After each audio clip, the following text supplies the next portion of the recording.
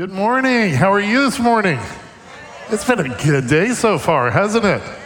So what you just saw is our little teaser for next week. In the next few weeks, we are leading up to Christmas with a beautiful Christmas series. Pastor Glenn is so excited to bring to you a word that relates to Christmas, the birth of our Savior, and some experiences from his own life that I think you will find very interesting and maybe amusing. How many of you love our pastor, Pastor Glenn Davis?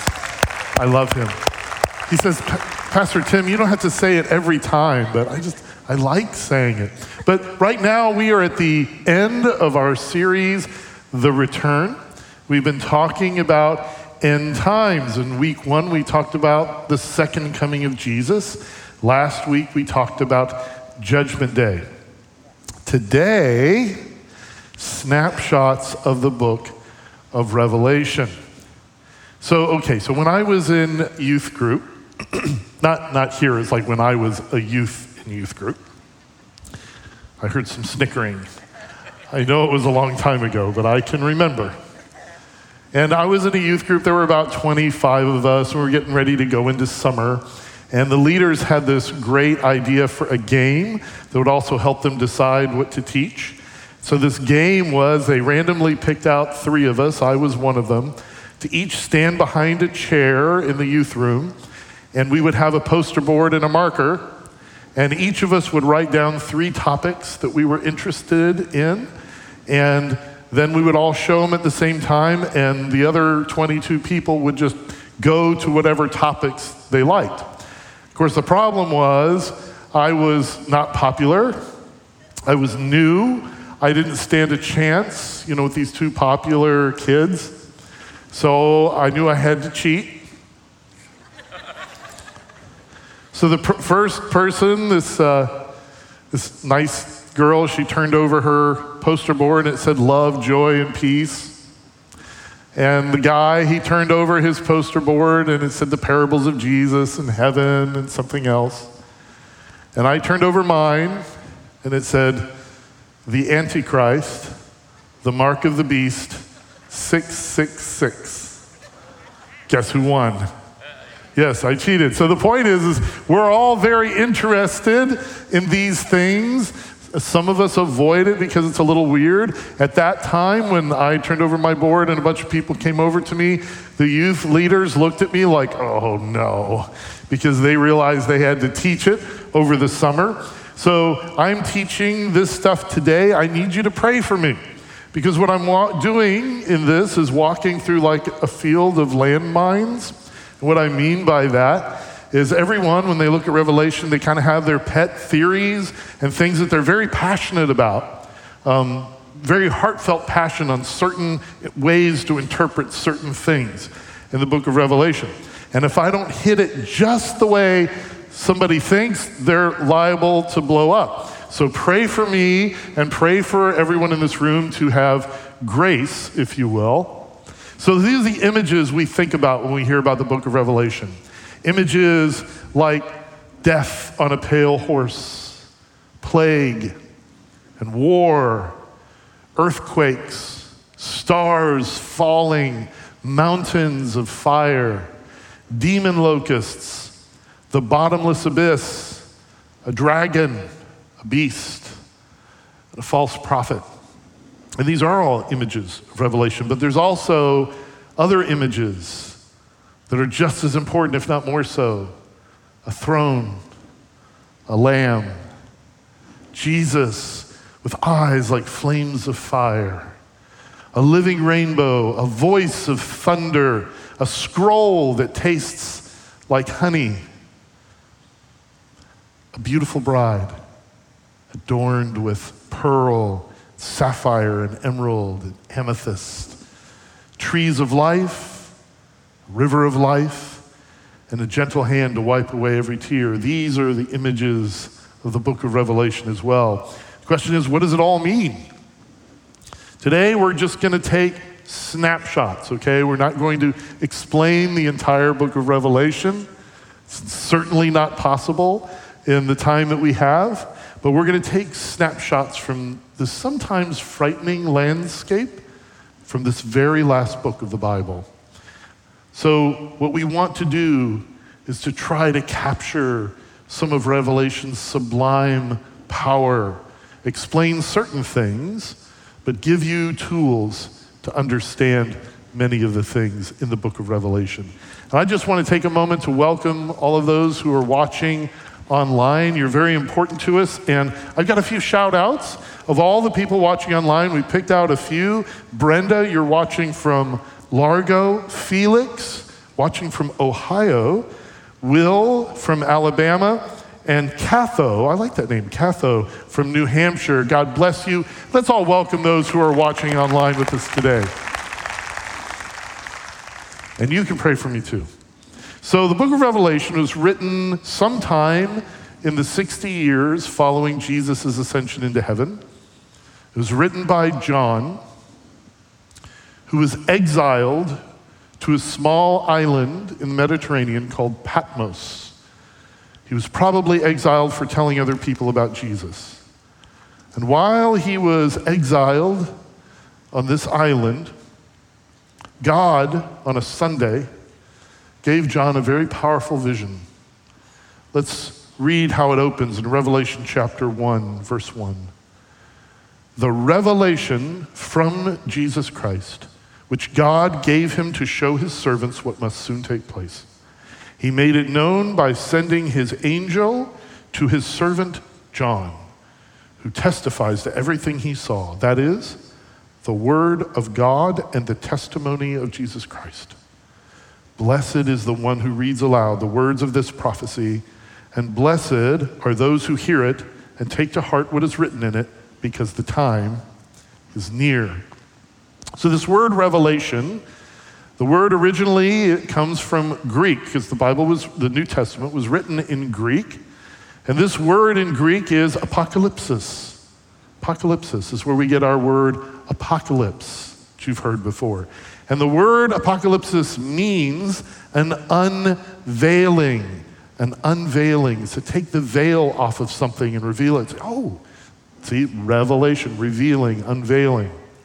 And there's there's actually many different ways that people have used to try to interpret the vast number of symbols in this book. One way and one theory is to say that all of these things happened around John's time, or very close to John's time. Another theory says, no, all of the things that are talked about in Revelation refer to a distant future time from John, probably our time, but it's all distant future. What I want to do is talk to you about 3 tools that you can use when you're reading Revelation to help you get the most out of it, regardless of what approach you take to Revelation. And the first tool is probably the most important, and that is humility. Humility. This is a very sophisticated, complex book full of symbols that is deeply interwoven with the rest of the scriptures. So one thing that I think is dangerous is to approach Revelation with a know-it-all kind of approach, that whatever you pick up or hear or decide for yourself is you're perfect in your understanding. I don't think that's the right approach. I think humility allows us to be taught by the scriptures and not try to fit the scriptures into our ideas. The second thing is I want to use what John used as a prophet. The prophets of the Bible, especially the Old Testament, did not expect us to look at their prophecies through just one angle. They expected us to use a series of lenses.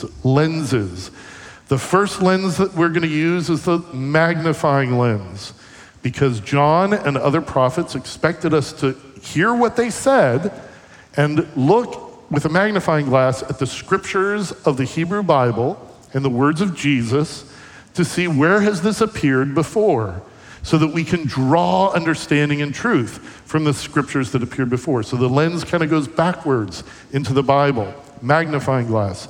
The second lens is the wide angle lens, because in most cases, prophets, and I think John is one of them, there was an application to their own time. When John wrote the letters to the 7 churches in Revelation, he was speaking to 7 churches that existed at that time. There are other things in Revelation that applied to his own time. And we can learn a lot and enrich ourselves by figuring out what was going on then. But the third lens that these prophets often expected us to use, and I certainly think John did, is the telescopic lens, looking into the future, to a time in the distant future. Many times in the Old Testament, they would be prophesying about current events, but also looking ahead and prophesying to a distant Messiah who would come in the person of Jesus. So let's use all of these lenses when we look at the scriptures of Revelation. The third thing that we're going to keep in mind is that it's all these symbols. The numbers, the colors, the animals, they all mean different things. They're symbols drawn from the Hebrew Bible. Now, just because it's a symbol doesn't mean it's real, okay? If I say, my daughter Gwendolyn is a ball of fire, does that mean that she's a literal ball of fire? No, but it's a symbol, right? But does that symbol mean that Gwendolyn isn't real?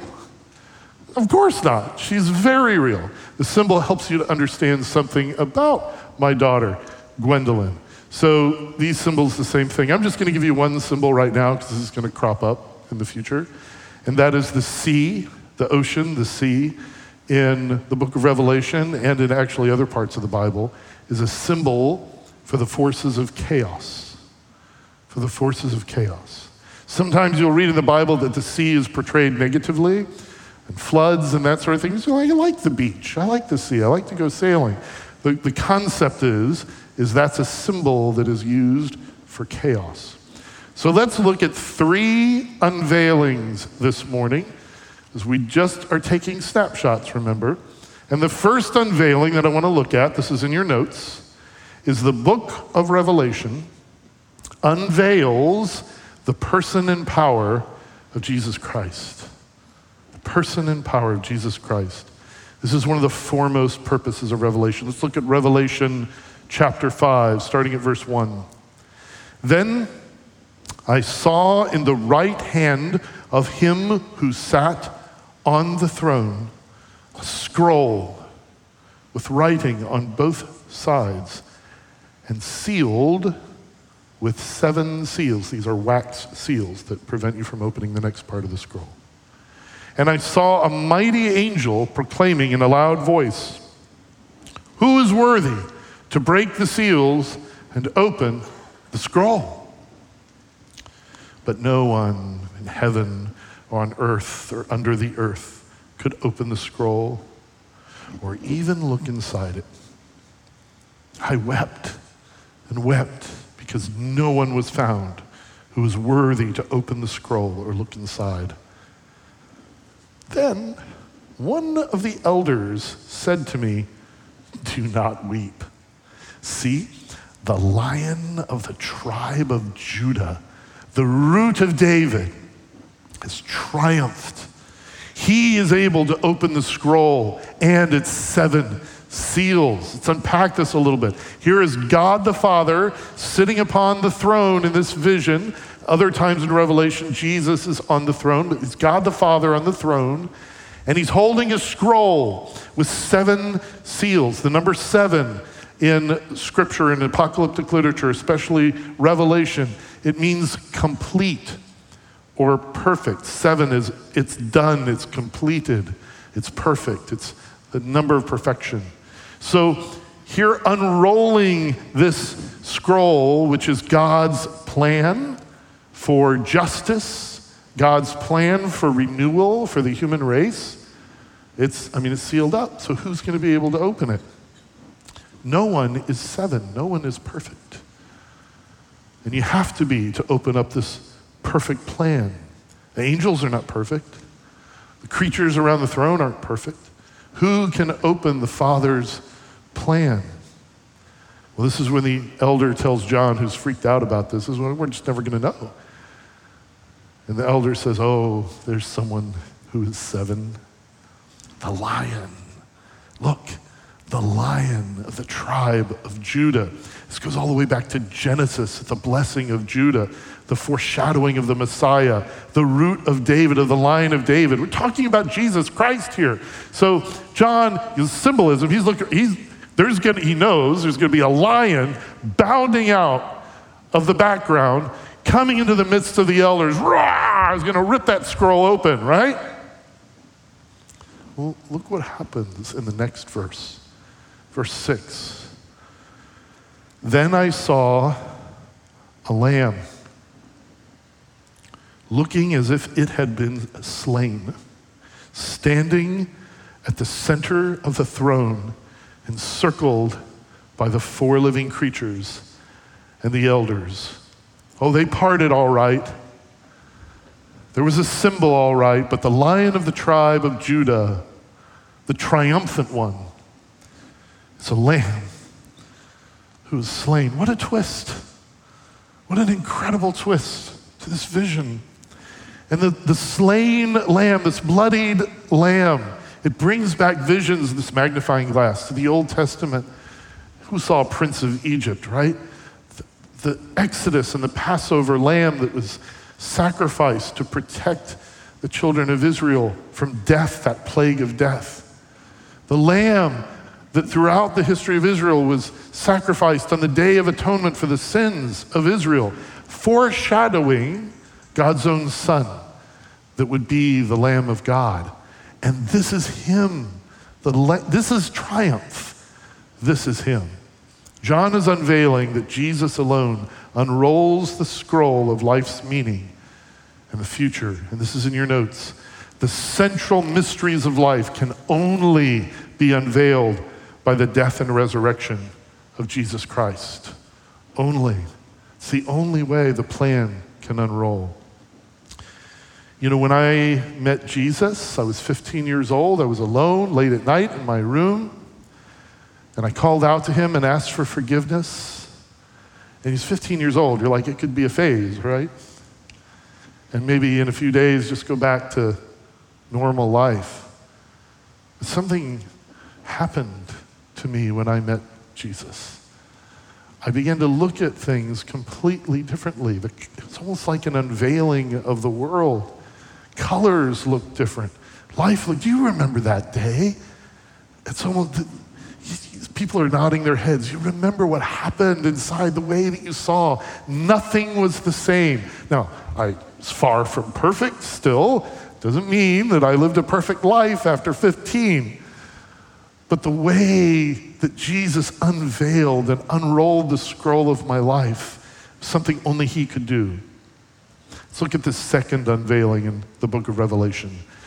And this is where we get into a lot of the heavy stuff. Revelation unveils the present cosmic conflict. Cosmic conflict. So in the book of Revelation, disaster after disaster happens. And this is this recurring theme of history where disasters and plagues, and I don't know if you know that plagues happen sometimes. It's, not today, of course, but we've got, throughout the last 2,000 years, there have been these terrible things that have happened. But as they happen, it will be a sign that this age is coming to a close. It is. And in this cosmic conflict that unrolls here, we have 7 seals in the scroll. We have 7 trumpets that sound and 7 bowls that pour out. 7, 7, 7. 777 is a divine number. There are 3 numbers, which refers to the Trinity. This is who God is. 7 is perfect or complete. 777 is a trinity of perfection. It's the number of God, the number of God's way. And this is setting us up for something else that's coming, isn't it? Look at Revelation chapter 9, verse 20, though, because not everybody wants to follow God's way. The rest of mankind who were not killed by these plagues still did not repent of the work of their hands. They did not stop worshiping demons, idols of gold, silver and bronze, and stone and wood, idols that can't see or hear or walk. Nor did they repent of their murders, their magic arts, their sexual immorality, or their thefts. So the Bible in the book of Revelation has a name for the kind of thinking and behavior that we just saw described in these two verses. And the name is Babylon. Babylon. Let me try to explain that. There is this design pattern in Scripture. It starts on page 3 of the Bible, where people tend to do whatever looks good to them and then not follow God's way, but take for themselves. In page 3 of the Bible, the Garden of Eden, when Adam and Eve, the story is they're confronted by this boundary. God said, just don't eat from this tree. Trust me, I know it's good and I know it's evil. And then there's this weird character, the snake, right? Shows up, says, oh, really? God said that? Oh. See, he knows the day you eat of this, you're going to be like him. You're going to know. You're going to be able to see for yourselves the difference between good and evil, which is sort of a half-truth, right? So what does it say the human did? The human looked. You know, the forehead is associated with the eyes in Hebrew thinking, not with the mind, because it's where you see from. Looked, saw that it was desirable to make one wise, looked good for food, and then took with the right hand and ate. And then this pattern repeats itself with Cain, who murders his brother, same thing. And humans, as a whole, in Genesis 11, what they do is they take this whole thinking of we're going to see what's right in our own eyes, and then we're going to just take for ourselves and make a name for ourselves. And they gather forces and say, let's all do this together, and we'll make ourselves a tower to make a name for ourselves. This is the Tower of Babel, which in Hebrew is the same word used for Babylon. Babylon is the human way of doing things apart from God. Babylon is not just a city in the ancient Middle East or an empire. Babylon, as in your notes, is the system in which humans seek a name for themselves, see things the way they want, and do what seems right to them. Babylon is a way of living apart from God. Let's develop this a little bit further. So in Revelation here, we have showing up a dragon, a beast, and a second beast. This is an unholy trinity, a fake trinity from the powers of chaos, comes from the sea.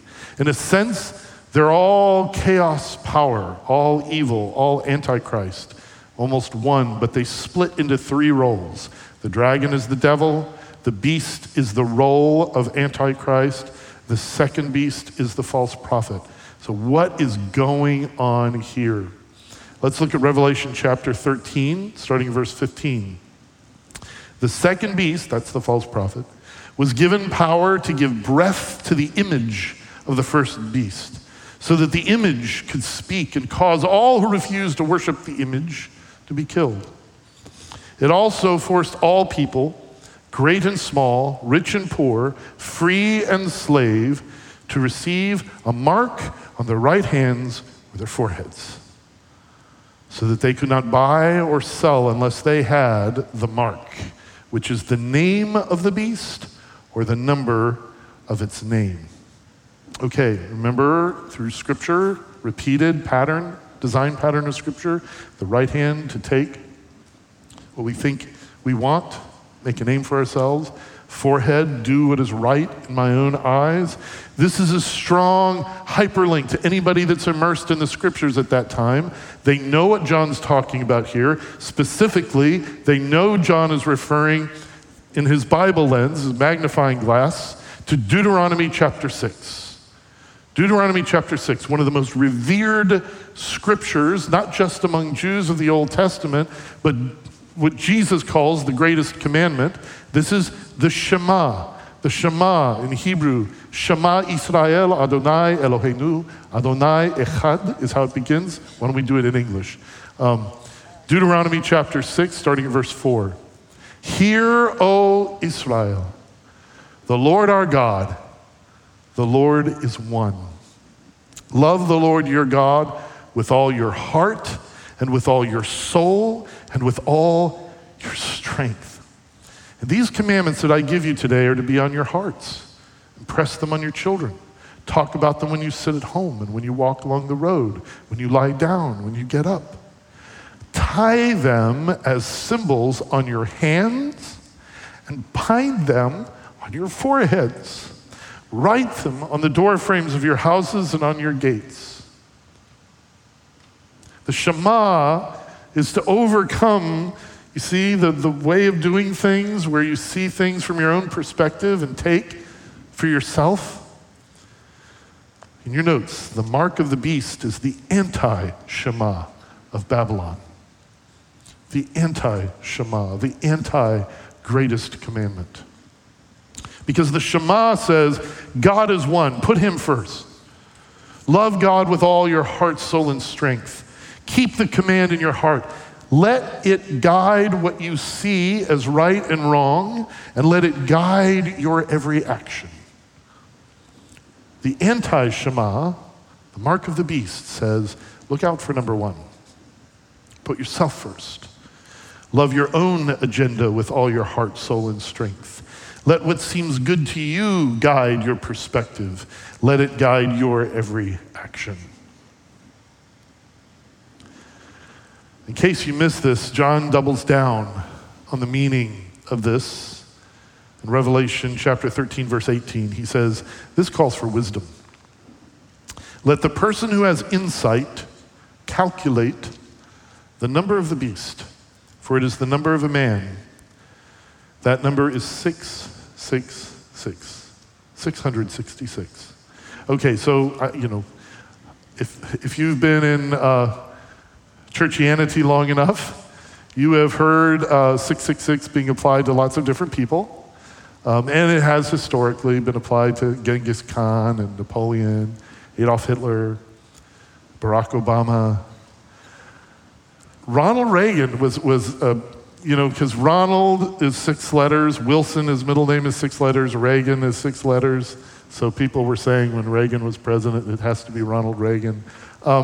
So that's not exactly what John is getting at here. Remember, 777 is divine perfection. 6 is also a symbolic number in Scripture, and it's the human number. Humans were created on the 6th day. It's the number of falling short of perfection. It is also the number of sin. 3 of anything is divine. It's a trinity. So 3 sixes is a human trying to become God. Look for someone who sees things in the way of Babylon and acts accordingly and tries to make themselves into God. So I'm going to use the wide-angle lens of John's time because there is an application here.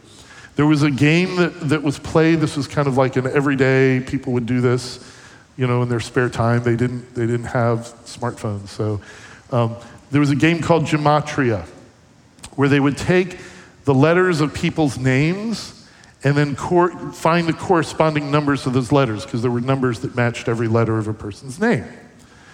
And they could do all kinds of mathematical computations and come up with little puzzles and so forth. So using this gematria, there is a name of around John's time that adds up to 666. That's Nero Caesar. Nero Caesar. Now, John was not saying that Nero is the beast, but he's saying if you want to know what that person is like that's going to fulfill this, here's one example. You've got Pharaoh in the Old Testament, you've got Nebuchadnezzar, we've got these Old Testament examples. Well, here's a current one, Nero. That's what the beast is like. If you know anything about Nero, it's not pretty. But there's a future lens, a telescope as well. Be on the lookout for those who would say to you, look, if you want to do business, if you want to buy or sell, if you want to have a job, You can't go by God's word. You have to do what seems right in human eyes, and then you have to act on that. Give up your allegiance to Jesus. You will not surely die if you do that. I mean, look at this beautiful low-hanging fruit. Just take it. And then you'll really have success and know the difference between good and evil. You'll be like God. So, okay, now I know that there's a lot of talk and study out there about technology and the mark of the beast, and I'm not discounting any of that. That could be a very real thing, okay?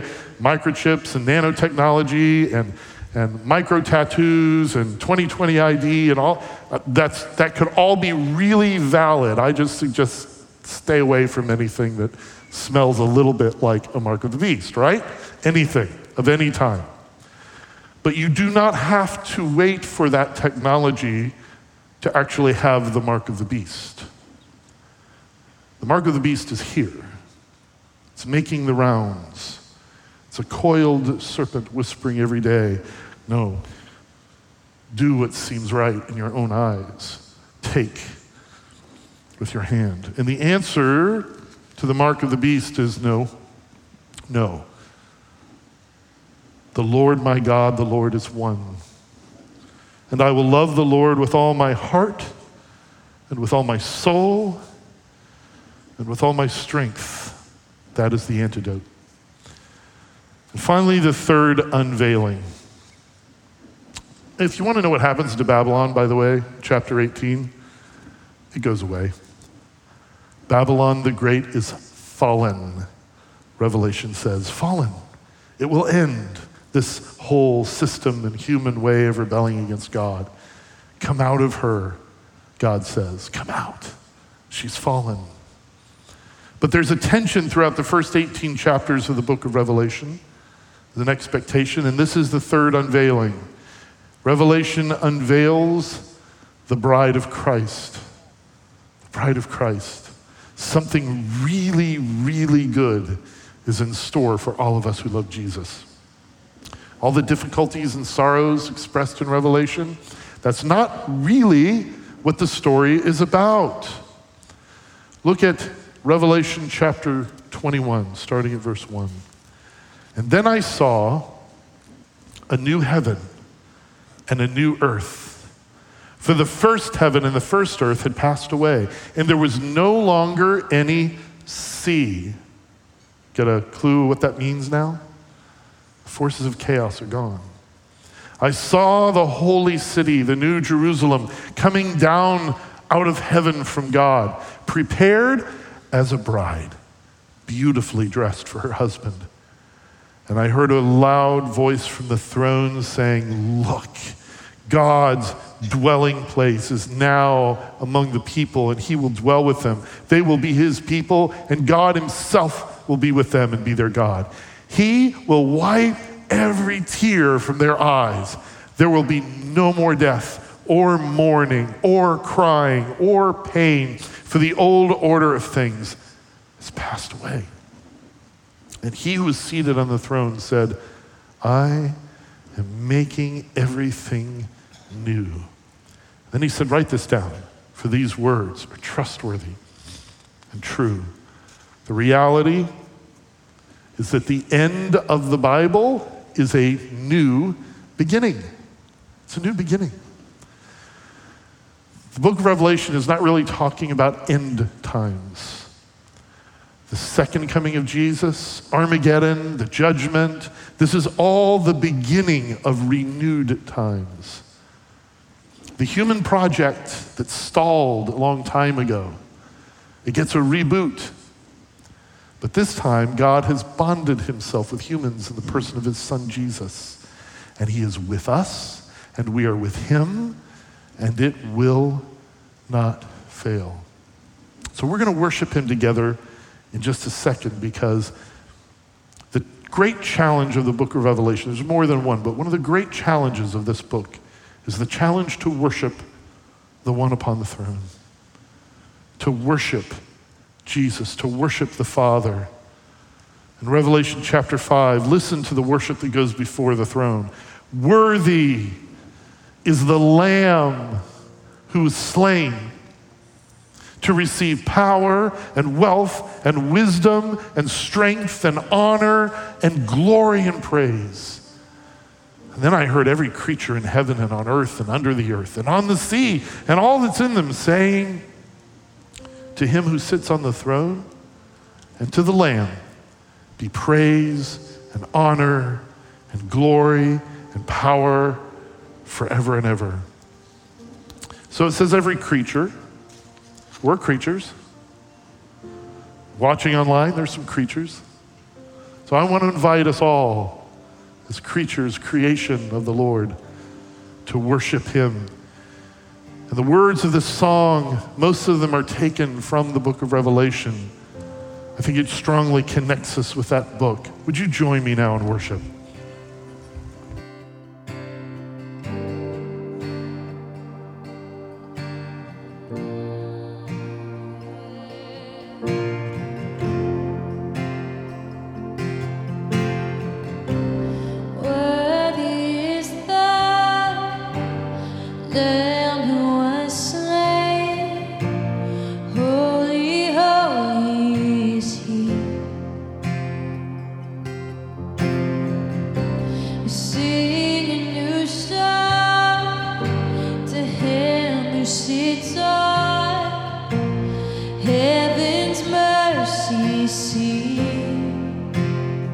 Lord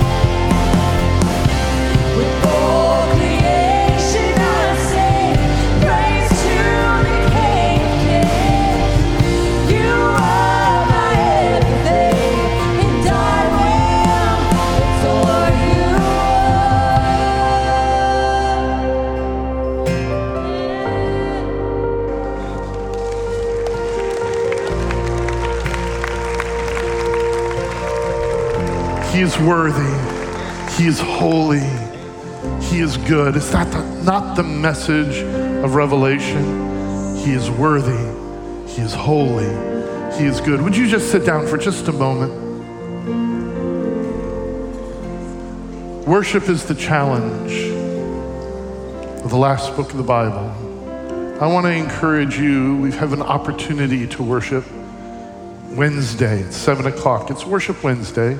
It's our one Worship Wednesday in December, leading into Christmas. And here's the thought.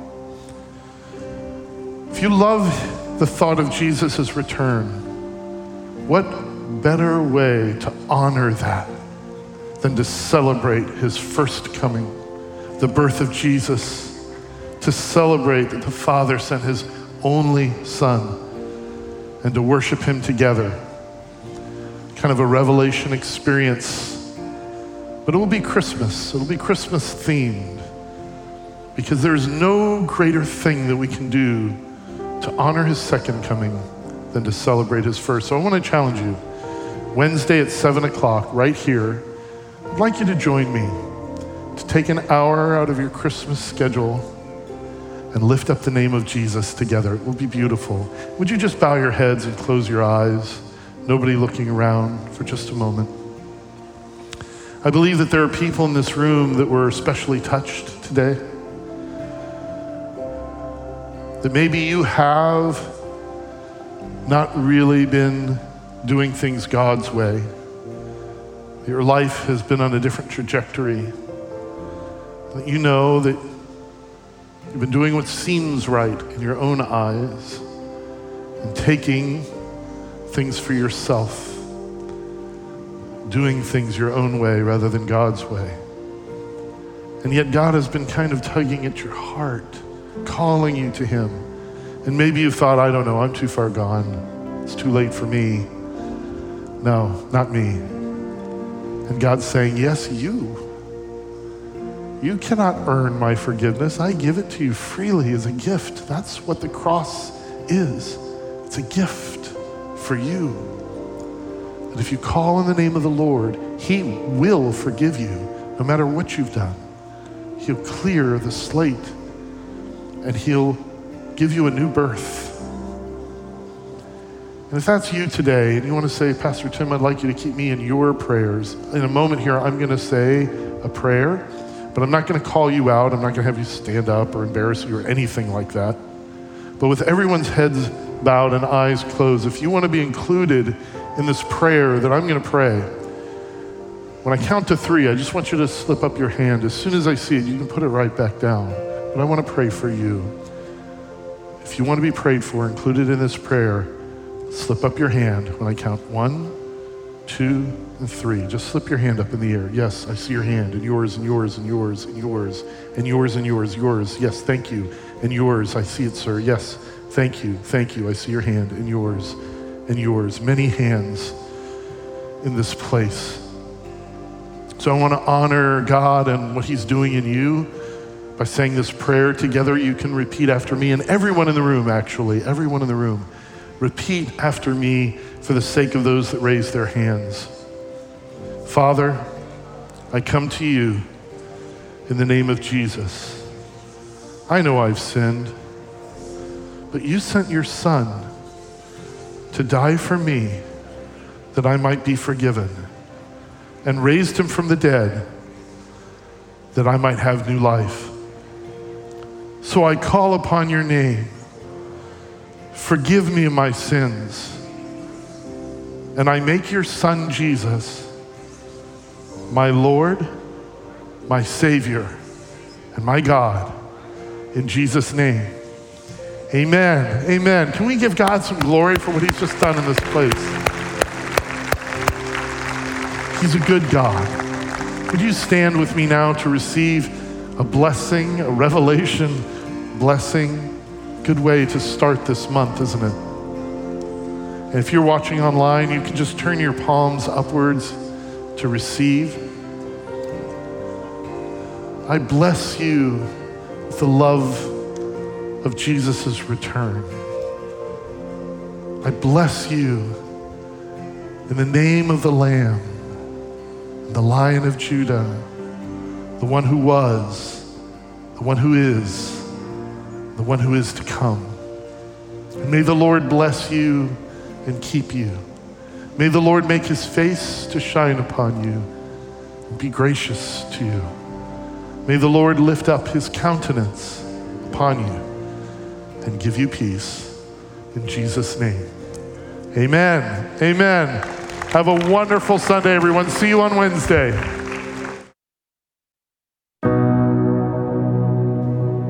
We hope you enjoyed today's service, Countryside. I just want to say, if you made the decision to follow Jesus today, congratulations. The Bible says the angels are rejoicing in heaven right now for you. You have a church family here that is for you. We want to help you along this journey because this is only the beginning. So if you need prayer for any reason, you can go to countryside.cc/prayer. But we will see you all next week.